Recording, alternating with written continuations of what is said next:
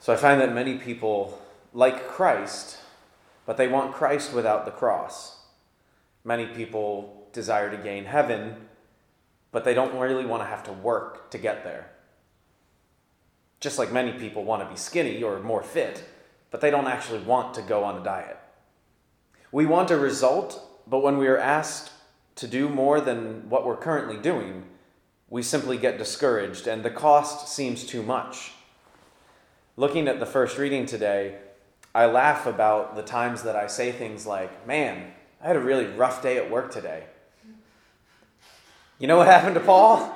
Yeah, they tried to murder Paul at work, and you know what he did? He got right back up and went back to work the next day.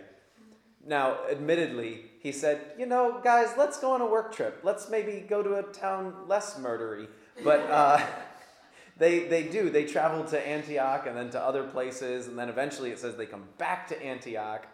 And now what follows is pure speculation on my part, but when you look at the timeline, it works out that it actually may have happened. But I like to think that on the first or the second time that Paul went to Antioch, there was a young boy there in the crowd, a boy who listened to Paul and accepted the gospel and let that guide him for the rest of his life. And he eventually would grow up to become a priest, and then he would become a bishop of the city of Antioch, and then he would eventually be martyred, and he would be known as Saint Ignatius of Antioch. And I mean, like I said, the timeline, it's plausible. It's very plausible that this is how it happened. But either way, Saint Ignatius was willing to, as the first reading says, undergo many hardships to enter the kingdom of heaven.